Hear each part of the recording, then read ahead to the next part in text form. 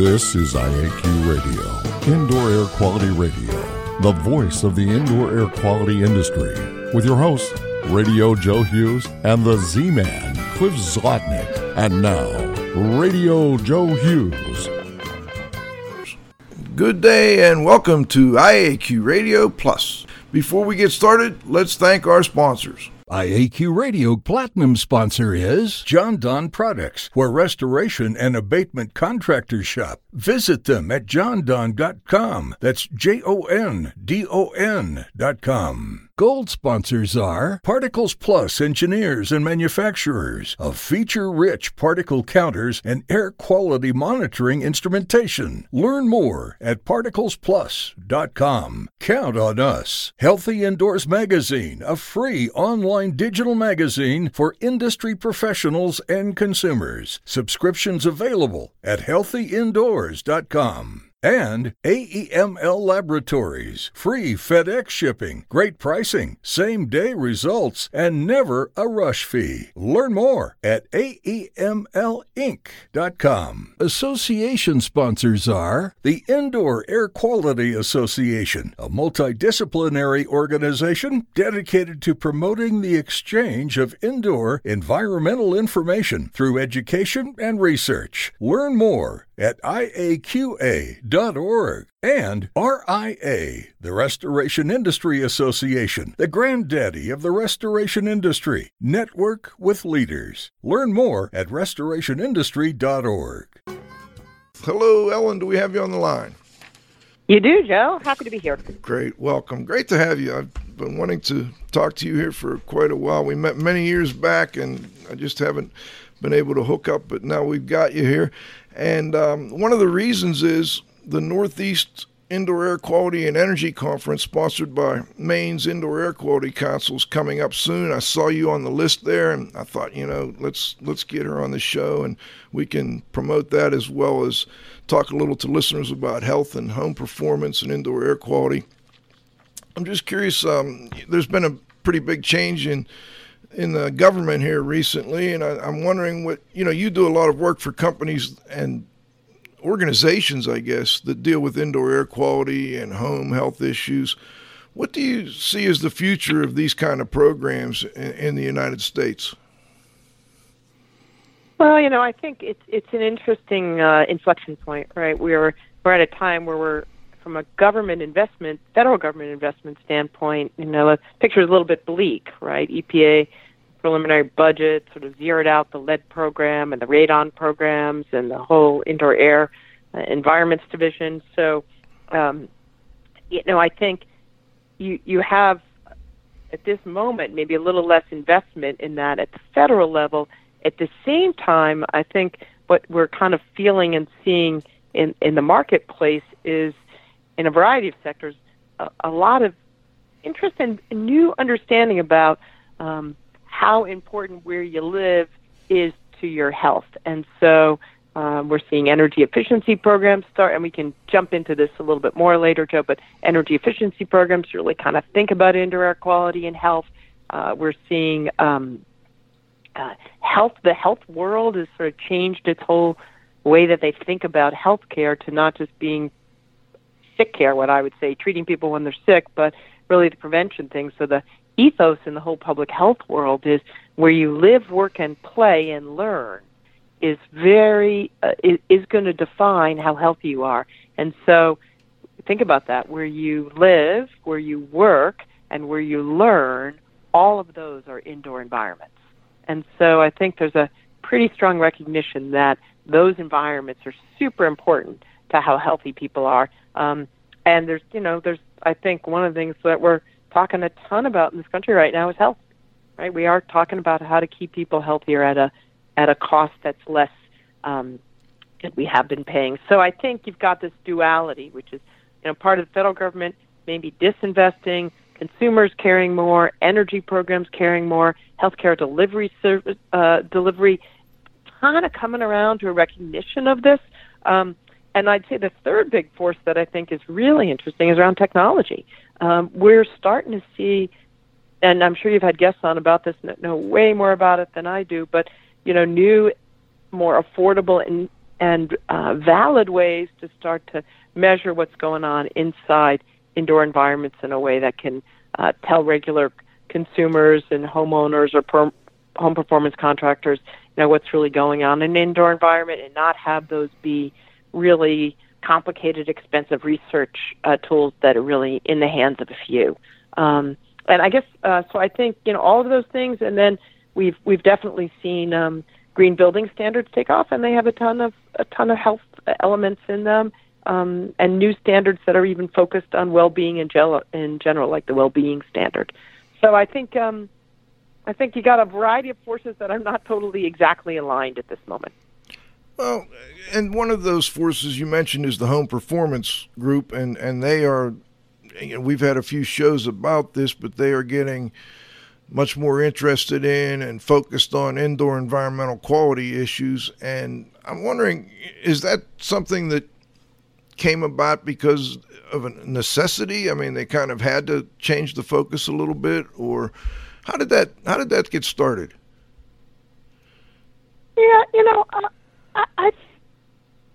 I'm not sure I have the perfect answer on this, but my sense of it is, and I was just down at the Home Performance Conference in Nashville, giving a couple of talks and participating and sitting in a panel of a variety of home performance contractors who are using health as part of their marketing. One of them is even called Home Docs, a company in L.A., and they literally wear scrubs. That's their company uniform. So I think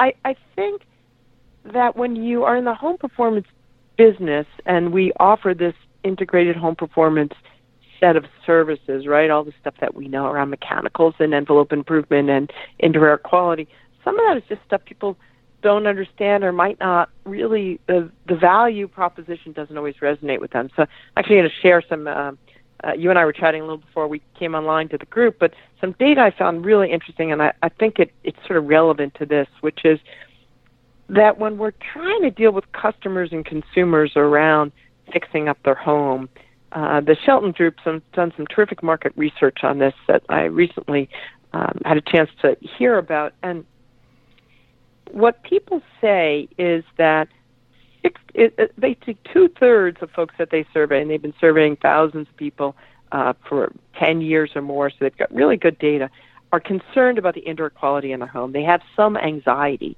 about that, which is really kind of a startling number, right? Sure. And 84% of people think that energy-efficient homes are healthier.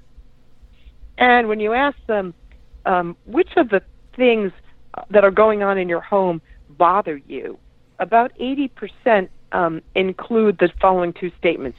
The air inside my home is too humid in the summer, or I experience nasal allergy symptoms when I'm inside my home. So there's something about the air that doesn't feel comfortable to them, and they think that they're having some asthma or respiratory or nasal things. So I think what the home performance industry is tapping into is that we've got a bunch of people who've got asthma and respiratory problems. So on average, about 10% of folks, somewhere between 8 and 12, depending on where you live, have asthma. That percentage is bigger if you count allergies and other respiratory problems. And people are connecting that sometimes to their home environment, and they're worried about their indoor air quality in their home. And I think they have this instinct that home performance contractors can do something about it. That's that 84% think energy-efficient homes are healthier. So I think home performance contractors that are trying to sell business, and listening to their customers are hearing that this is something I care about. I think you can do something about it. And one of the things the data also tell us that's very strong for consumers is one of the things that motivates us is we want to get control of our environment. I don't want my house to feel cold or hot. I want to be able to control the temperature. I want the air to feel good, smell good, and I want to protect my family. So particularly when if the decision maker are young moms, or often can be the decision makers in some of those sales situations, they really want to make sure that that newborn they're bringing home is going to be in a safe, protected environment, and from an air quality and temperature standpoint. So, I think there's both customers saying, I think something's going on here, and their recognition then the home performance could maybe do something about it. And then I think some recognition from home performance contractors that, hey, you know what, maybe we could be selling a little more on this point, because it does matter. And the other thing to say about this market research data is pretty interesting. The other thing they ask people is, could you explain terms to like your mother or your brother? Not do you understand them, but do you understand them well enough to explain it to somebody? And only a quarter people say they can explain the term indoor air quality. So I think we do have a communications problem, right? We're concerned. We think home performance can do something about it, but the customer doesn't really know what we're talking about.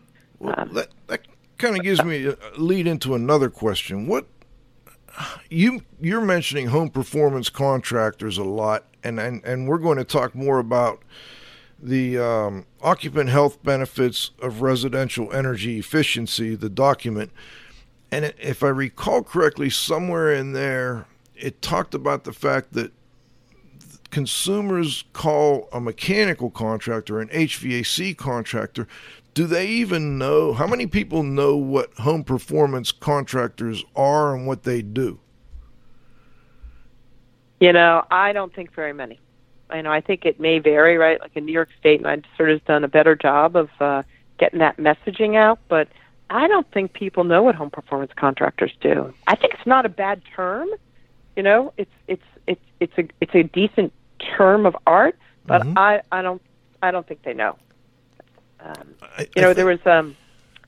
What do you think? Well, I think when you talk about like energy, I don't know what they called them, energy raters, or what did they used to go by? Energy.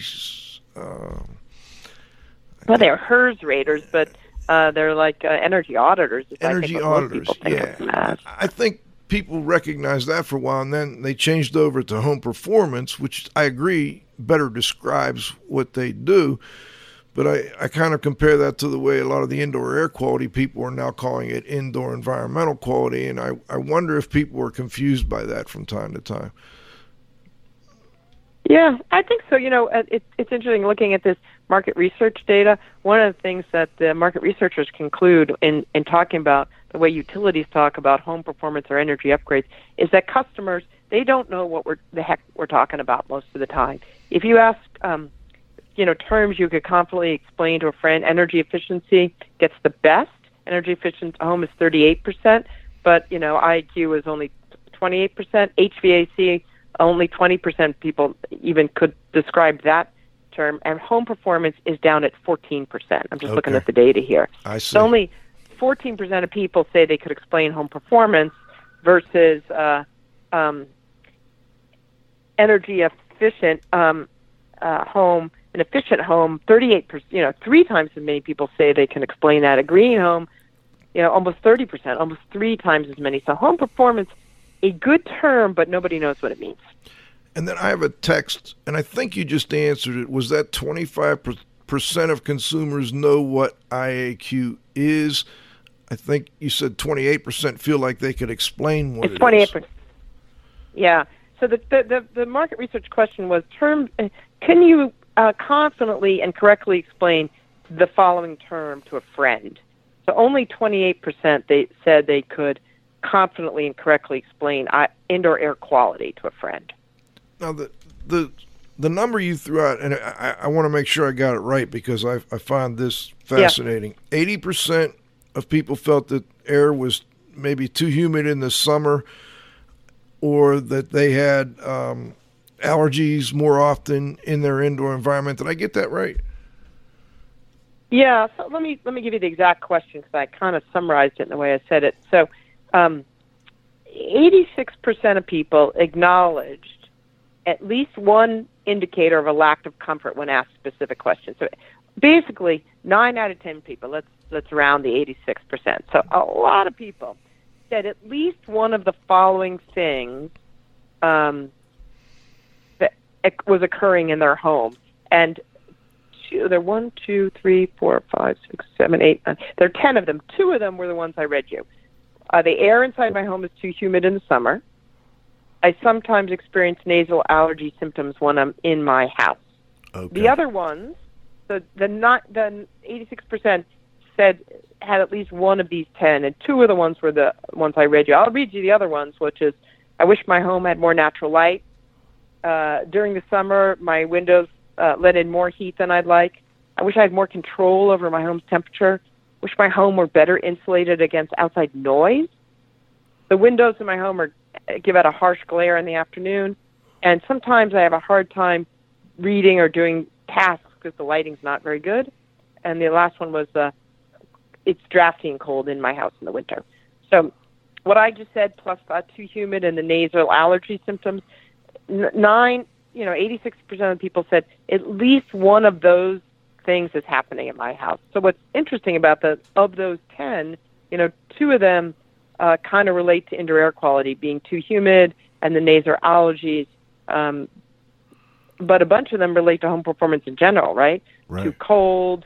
My temperature is not good. It's drafty. The temperature, it could be better insulated because of noise. The windows, I'm too hot in the summer.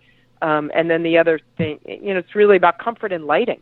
Comfort, lighting, and I would say indoor air quality are the three things that come out of that. Before I go into the document on occupant health benefits of residential energy, I was on your website and I noticed a program you called the One Touch program, and I wonder if you could tell listeners a little bit about what that is. Yeah, great. I'm super excited about this program that we've been rolling out around the country. So One Touch really is a pretty simple idea. It starts with the notion that we have these energy efficiency programs for homes, and we have home visiting programs where we go to people's homes for health reasons, early childhood interventions, or lead remediation programs, asthma home visiting, or trip and fall stuff. And then we have housing repair programs. And a lot of what I'm talking about here are actually programs geared a little more for low-income families. And these programs are all totally siloed because of the way their money comes.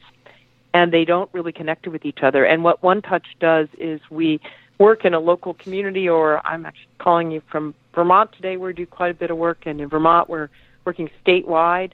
We connect all those programs. A really great statewide coalition in Vermont, a Burlington coalition.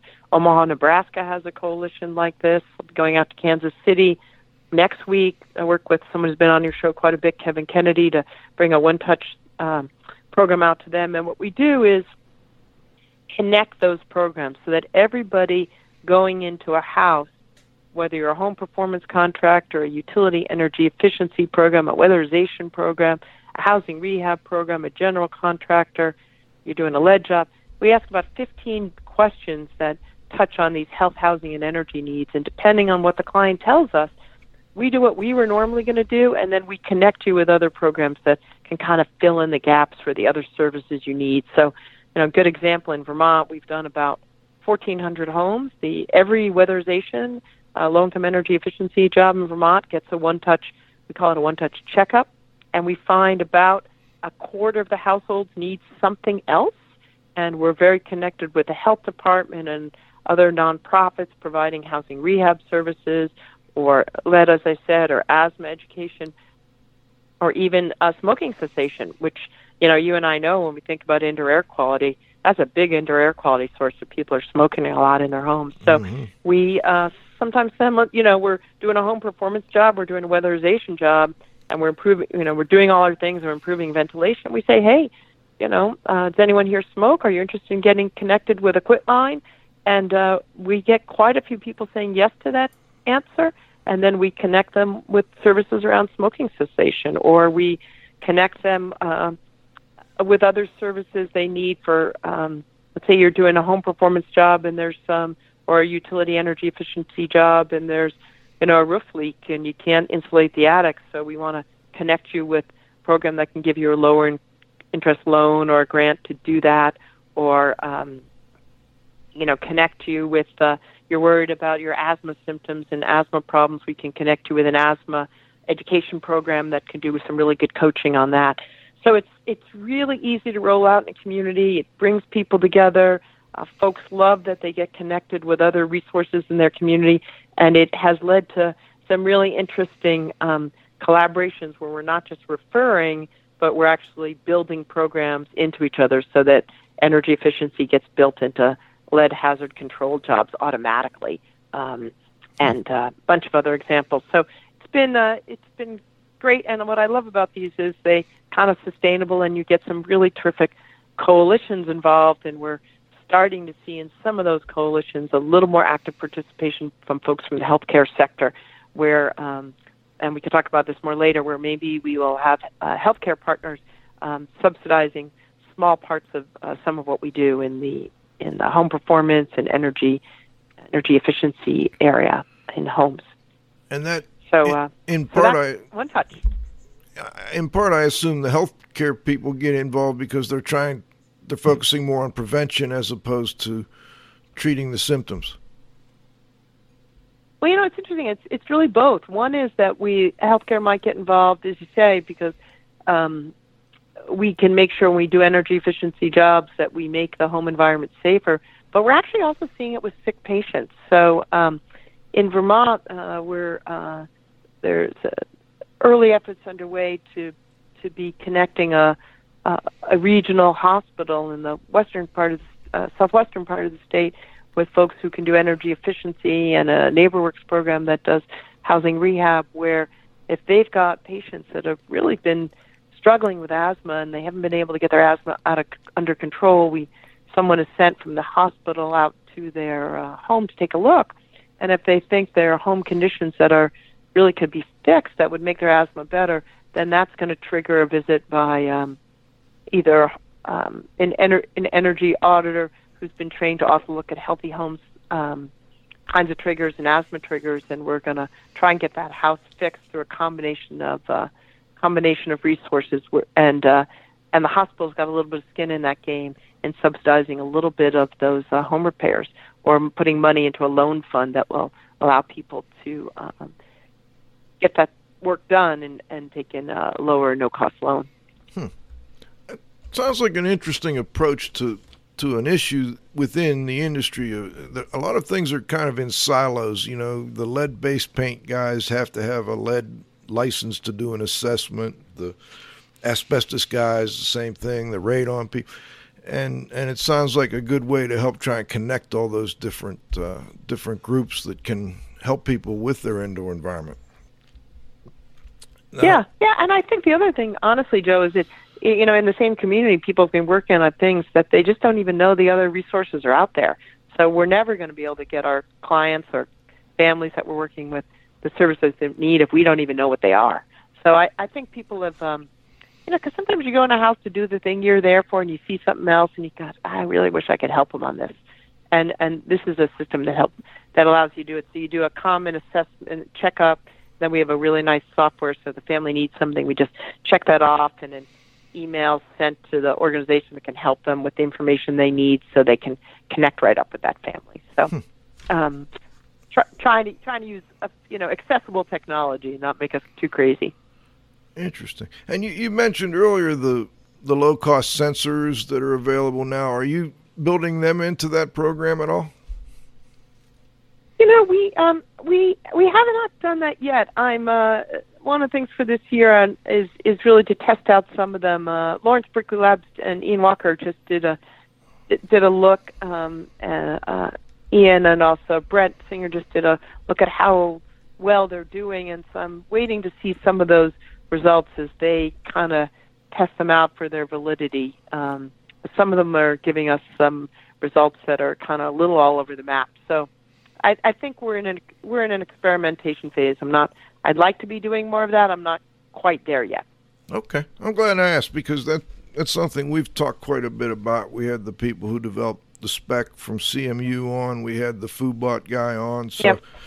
Very interesting topic. Yeah, you might I'd encourage it. Brent and Lawrence Berkeley's doing some good field testing, so it might be an interesting. People can reach out. I don't think they've published anything. They've shared some data, but I think it's a really fruitful area for thinking about. The only thing I think about is I worry that we're going to get so obsessed with those kind of data that we're going to miss kind of like the forest through the trees. You're going to worry about little counts of particles. I care about particles, but you're going to forget about dampness and moisture. Still one of the biggest enemies that we're fighting. and stuff you can see. Good point. The stuff that you can see, we got to do that. So let's not get so focused on these other things that we know if you live in a damp environment, even if we don't have mold, 30 to 50% increased risk of a whole variety of respiratory problems. So, we got to get people to really understand dampness and pest, pests and the crap, literally poop and crap they leave behind are all significant asthma triggers that we can see and that we can fix for. Well, and those are the kind of things you looked at in this document too. Occupant health benefits of residential energy efficiency. Let's go back to the foundation. What led to the development of that document? Yeah, so E for the Future is a new national nonprofit that recently was formed after Conservation Services Group was acquired by Clear Results, and some of the founders, Steve Cowell and others from CSG, used that as an opportunity to create a national nonprofit, which is really around energy, equity, environment, and employment that they're trying to advance. And they have been very much interested in promoting energy efficiency and a clean energy economy. And I've known Steve for many years, and he said, I keep hearing about this health stuff. I don't really understand it. Like, I can say to people, there are health benefits for energy efficiency, but I don't have the sentence after that. So can you help me? Can you help us understand it?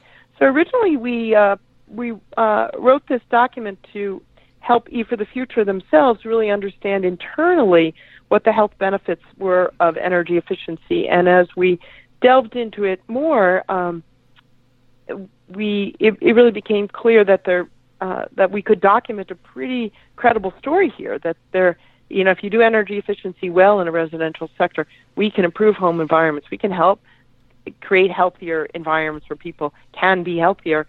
That we wanted to expand the study a little and give it a little more outward facing, let more people see it, and add two other pieces, which is, okay, so if that's true, and we can get into some of the nuts and bolts of that, that's true, who's out there doing energy efficiency that with an intention around health, or where they're expanding the energy efficiency work to be sort of like a weatherization plus health or energy efficiency plus health. They're doing a little more. So we profiled a few local programs. And then the third thing we end up looking at was if there really are these health co-benefits of energy efficiency work.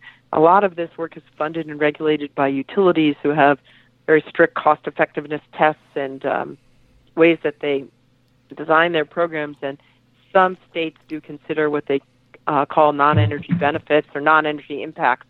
And if there really are these health benefits, how do we value them, and how can that be taken account of in a regulatory context? So we profiled some of how people have monetized the health benefits, but a real value on it, so that in utility program design, it's taken into account and recognized. So we could, in particular, some interesting stuff that's happening in Massachusetts right now.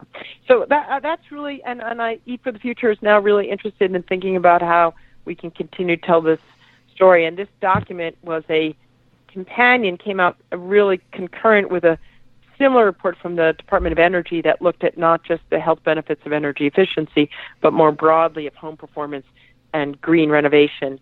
And I led the E for the Future one and was on the team that the DOE report, which was led by the National Center for Healthy Housing. IAQ Radio Platinum sponsor is Jon-Don Products, where restoration and abatement contractors shop. Visit them at jondon.com. That's JONDON.com. Gold sponsors are Particles Plus Engineers and Manufacturers of feature-rich particle counters and air quality monitoring instrumentation. Learn more at particlesplus.com. Count on us. Healthy Indoors Magazine, a free online digital magazine for industry professionals and consumers. Subscriptions available at healthyindoors.com. And AEML Laboratories, free FedEx shipping, great pricing, same-day results, and never a rush fee. Learn more at AEMLinc.com. Association sponsors are the Indoor Air Quality Association, a multidisciplinary organization dedicated to promoting the exchange of indoor environmental information through education and research. Learn more at IAQA.org.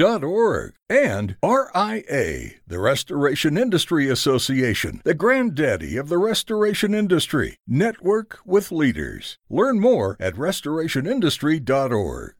So both reports are terrific. What's that report called? That report, I knew you were going to ask me that. I'll tell you what we'll do. Called, I got it right here. Home RX. Home Health benefits RX. of home performance. Okay. Yep. Right. You Google Home RX, the health benefits of home performance. It literature review of the current literature. Both of these did not do new research. We just looked at existing research, and they're really wonderfully companion documents.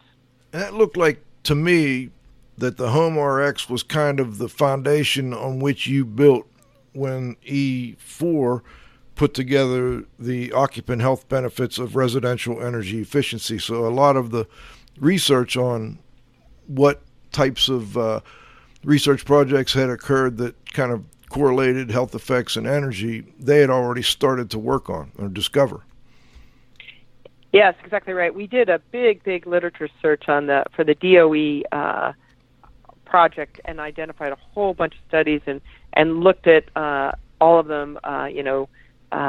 We had about 300 articles that we looked at in detail, and we sort of got it down to 50 that we thought were the most powerful. So you're right. We used that work, and then and that work is that report organizes the research by type of activity: energy efficiency, home energy efficiency plus, home performance, and standalone IAQ kind of work, like room air ventilators and things like that, air cleaners.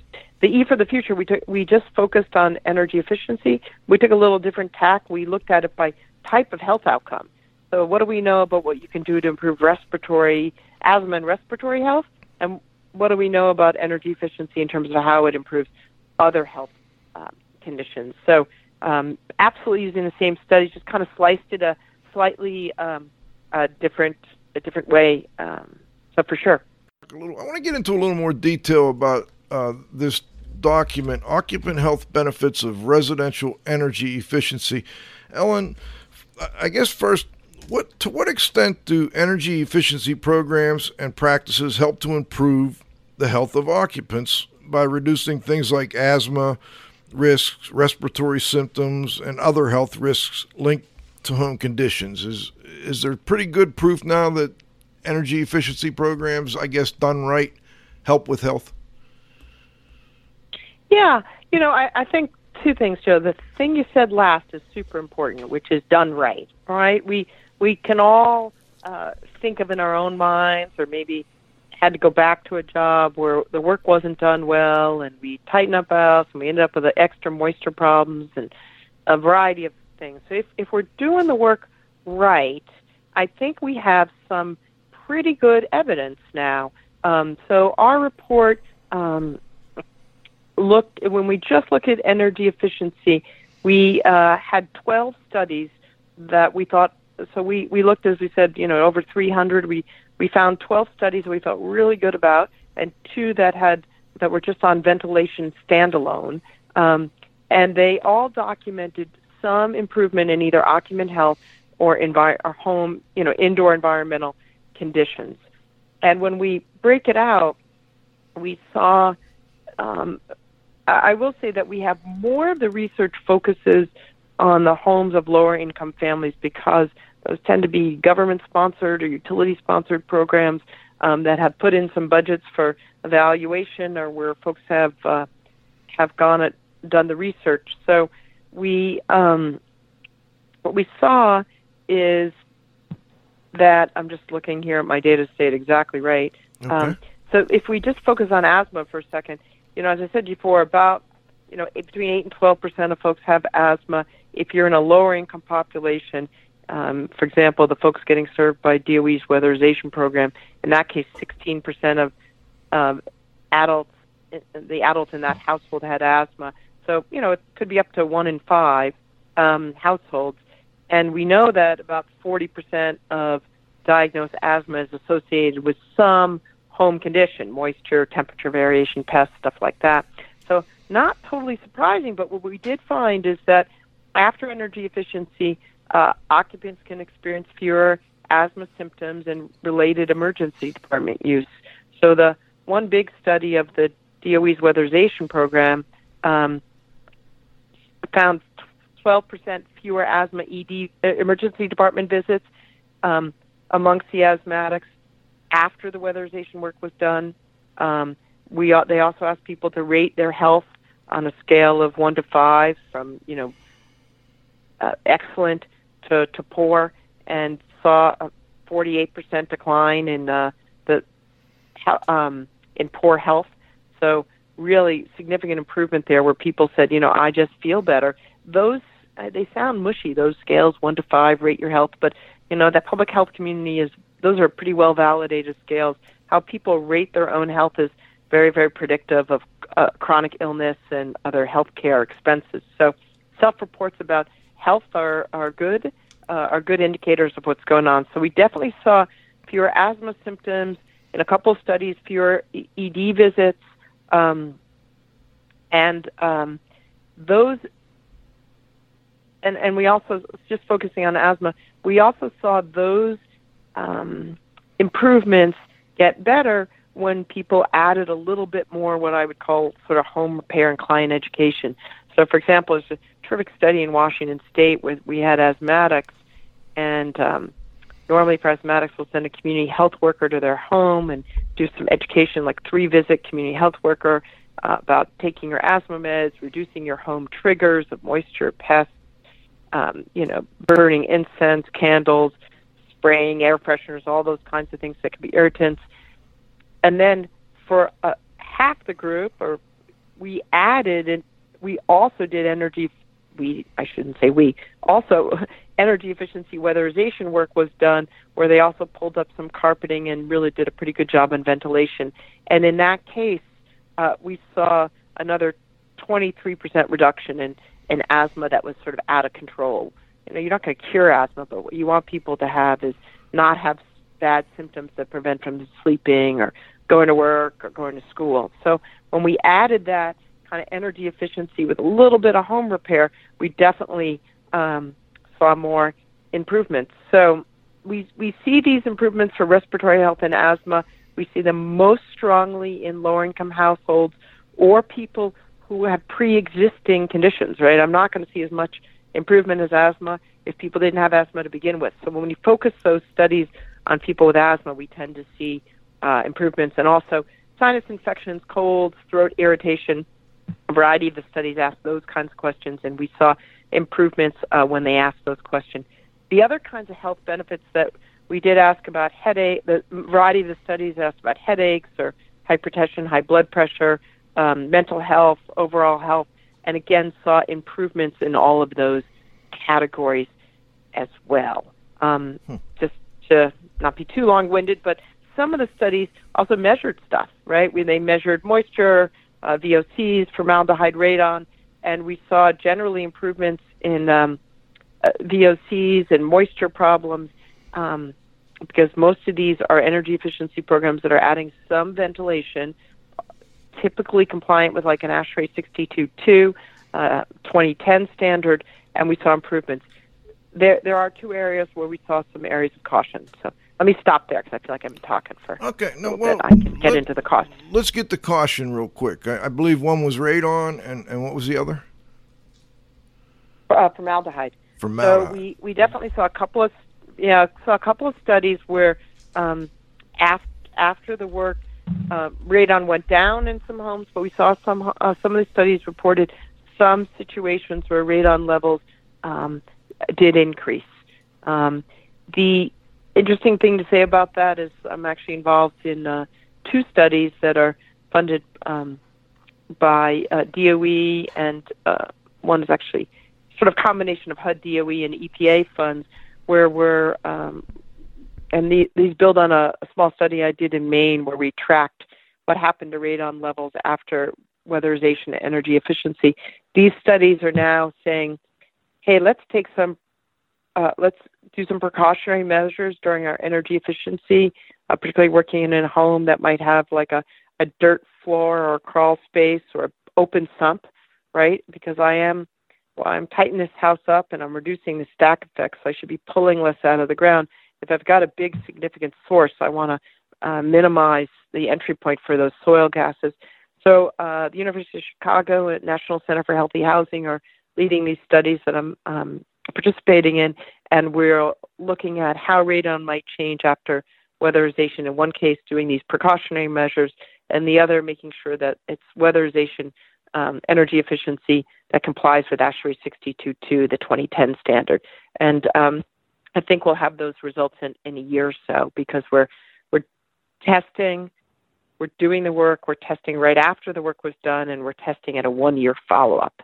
So too early to give results, but there's a lot of interest in better understanding this and seeing the extent to which following an ASHRAE 62.2 2010 standard would help prevent us from doing harm, which nobody wants to do. Some early work by the University of Illinois, Paul Francisco, Champaign-Urbana, did show with an ASHRAE 62.2 2010 that saw able to see some reductions in radon post-energy efficiency. So it was a small study, and we're looking to do bigger numbers and get a better handle on this.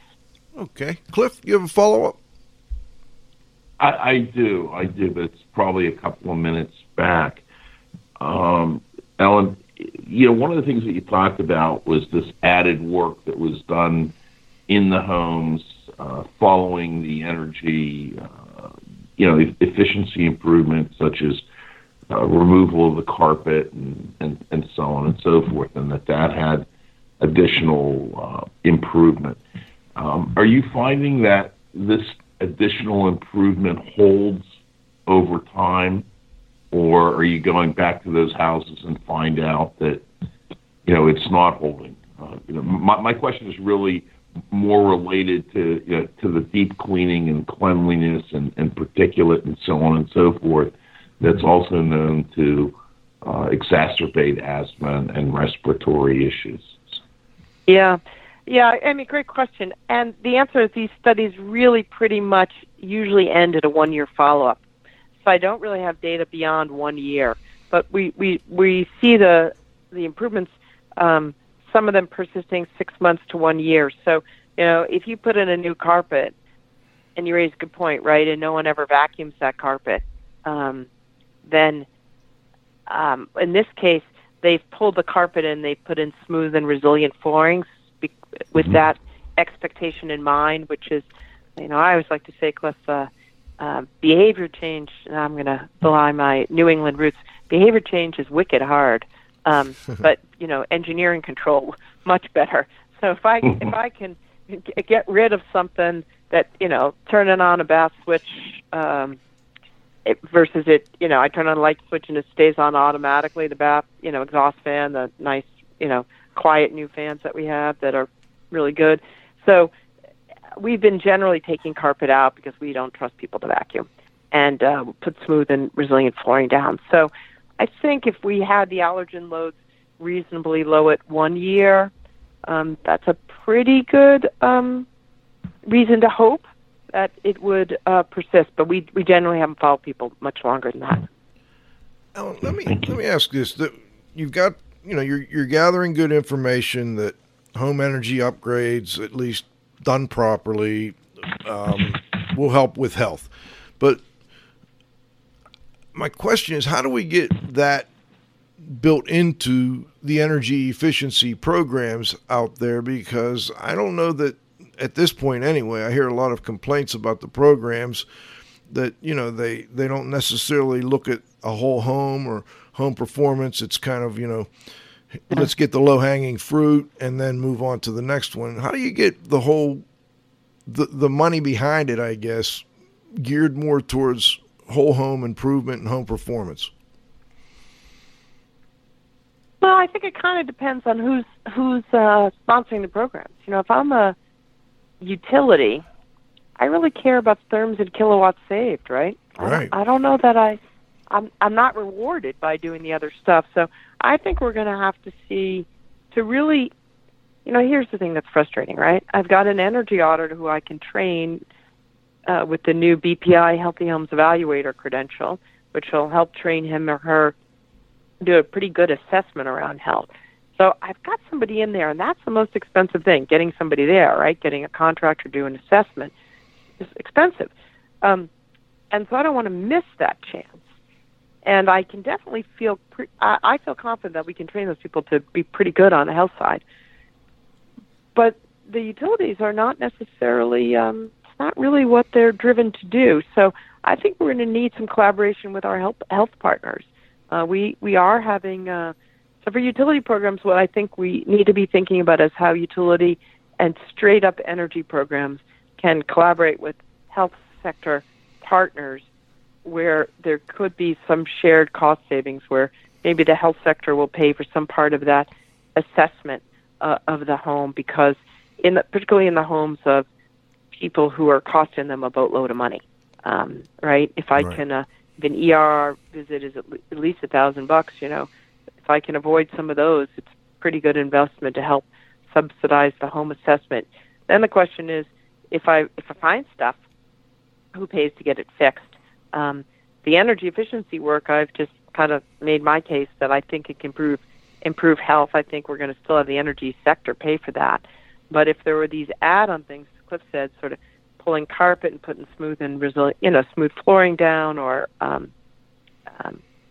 dealing with some moisture problems that are really not connected to the energy work, then we can, we have to be exploring whether in some cases that's on the occupant to do. Look, if your family and your kids are struggling with asthma, you want to do everything you can to make your kids feel better and you feel better. And probably no one's ever told you that having a home performance contractor come in could be part of the solution. So one thing is, we could get the health sector to feel more confident in recommending that. And I think on the energy funded side of things, we've got to develop some new models where we can see in what situations does it make sense for the health sector to be part of the payer, right? Part of the funding stream to support it. Interesting models going on in Washington State. The Opportunities Council out there, Community Action Agency, developed Weatherization Plus Health years and years ago. I've known those guys for a long time, John Davies, and they now actually have state dollars that are going to do weatherization, energy efficiency in low-income homes, and they've allocated a bunch of money for healthy homes, and they're going to be doing that work and then tracking, and they're getting referrals from community health centers. So we're going to get referrals for energy jobs from community health centers for asthmatics where we think the house has got something to do with it. We're going to give them a weatherization, energy efficiency, plus healthy homes. The state's going to pay for all of that, and they're going to track what happens in their Medicaid costs because they did an early study that showed some reductions in Medicaid costs after weatherization and weatherization plus health. But it's super small study. Can be highly influenced by one or two people's Medicaid costs. So that, I think that's an effort to engage Medicaid programs and energy programs together to say, is there a new service we can deliver? Because we have an interesting national workforce, right? We have the energy efficiency workforce and the home performance workforce that is trained, and what the healthcare system likes is to write prescriptions. And so the question is, can we be part of the pharmacy? We stock part of the pharmacy. Interesting. Cliff, you have a follow-up? I do. Alan, one of the things that John I've learned over the course of doing the show, probably I think more in the last year than any time prior to that, was how important the area is where we sleep and what's immediately in contact with us and the breathing zone and so on and so forth. And I guess, we know that many of the asthma attacks that people get and so on and so forth, that there's a strong connection with dust mites. And there's probably some things they could do that are pretty inexpensive, like changing the pillows and, encapsulating the mattresses and stuff like that. And I'm not sure whether even that's considered, but that could really make a pretty significant difference at a very low cost. Yeah. No, that's totally right. When we do these community health worker visits for asthma, that's part of what they talk about, right? How to better control the environment where you're spending a lot of time. And so, I think that's an interesting question, which is if we're going to have energy efficiency folks add on some health, a lot of those folks, Cliff, are more mechanical, they're more technical. Mm-hmm. And part of what has to happen with the client is an educational engagement, right? Here are things that, in addition to, I'm going to make it warm and I'm going to improve the ventilation, I'm going to add some filter, I'm going to make sure your filters are better. I'm going to, get some air changes going here and so on. But here are some things that you can do, and here's some things you should stop doing, right? We had a case of Kevin always talks, I think it was Kevin or some other pediatrician of mine, someone had an asthmatic kid, and they were worried about what was triggering their asthma attacks, and they thought it was germs in the air. So they just go out and spray a ton of Lysol in the air and other things which were just becoming respiratory irritants, right? So sometimes people's instincts about what to do are not correct. And so I think, that mattress covers, dust mite covers, mattress covers, getting rid of plush, bed, furry creatures is good. Not sleeping with your dog if you're allergic to your dog, yep, which is hard behavior to change. And then I think getting rid of the carpet in bedrooms, you do those kind of combined things. We've seen some pretty good results. From those things. So I totally agree.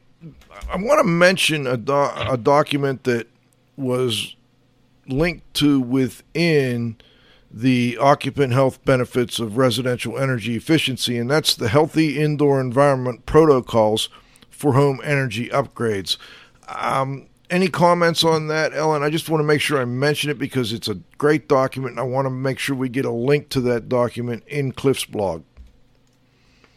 Yeah, I think it's a terrific document and significantly underappreciated. This is something that I worked on with EPA. Many of you know Terry Brennan worked on it too, and it really says when you're doing energy efficiency, doing a home energy upgrade or renovation, here's some indoor air quality things that you should think about. Sort of minimum protections and other expanded actions that you might want to consider. And I think it's a really good toolkit, super digestible, that I would encourage home performance contractors to take a look at, or anybody that's really working in the space of fixing up homes.